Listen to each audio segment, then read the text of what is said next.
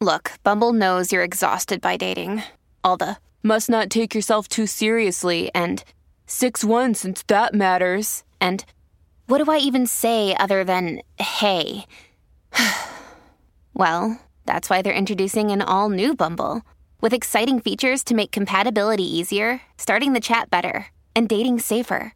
They've changed, so you don't have to. Download the new Bumble now. At Evernorth Health Services, we believe costs shouldn't get in the way of life-changing care, and we're doing everything in our power to make it possible. Behavioral health solutions that also keep your projections at their best? It's possible. Pharmacy benefits that benefit your bottom line? It's possible. Complex specialty care that cares about your ROI? It's possible. Because we're already doing it. All while saving businesses billions. That's Wonder made possible. Learn more at evernorth.com/wonder. Welcome to the only daily podcast focusing on compliance news of the day. Each morning, start your day with a cup of coffee and Tom Fox, the voice of compliance, to hear about 4 of the top compliance, corruption, or leadership stories you will need to start your day. The Daily Compliance News is a production of the Compliance Podcast Network.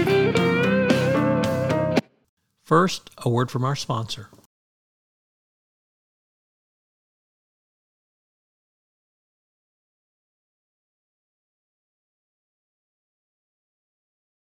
The Daily Compliance News for April 27, 2023, the De-Risking Edition. And we begin with that story from the Wall Street Journal, Risk and Compliance Journal, Mingy Sun reporting.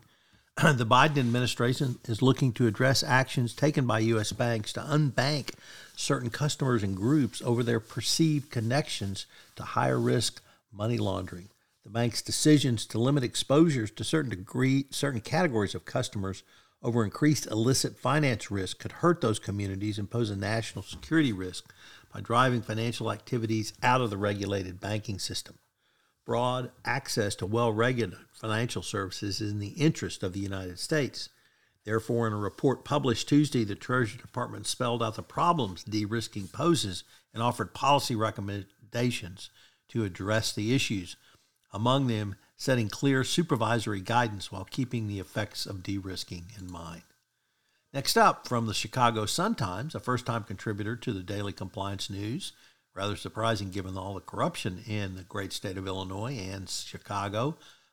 It is about the ComEd bribery case, where the former Speaker of the House of Illinois is charged with bribery and corruption.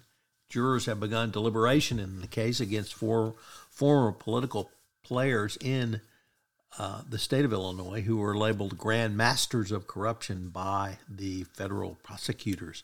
The trial lasted 6 weeks, and there were 50 witnesses, obviously a cache of recordings, and the fate of those who had access to the speaker is in the hands of 12 jurors. Next up, from the New York Times, the Microsoft putative bid to acquire Activision took a huge blow as the UK blocked the merger. British antitrust regulators on Wednesday blocked the proposed deal and handed a notable win to government enforcers around the world who want to rein in big tech.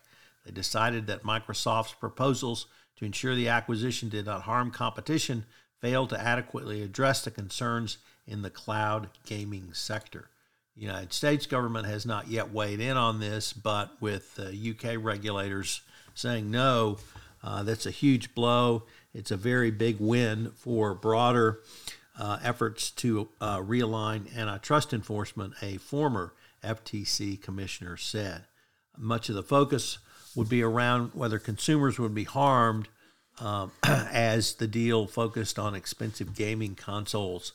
But the Competition Authority in the United Kingdom zeroed in on cloud gaming, a relatively new technology that allows people to stream games on their devices, circumventing the need for hardware. And then finally, from the Financial Times, the former head of ESCOM, who actually had sustained an assassination attempt, refused to name high-level politicians linked to corruption. The Daily Compliance News is a production of the Compliance Podcast Network and a proud member of C-Suite Radio. Thanks so much for listening. I hope you'll join me again tomorrow.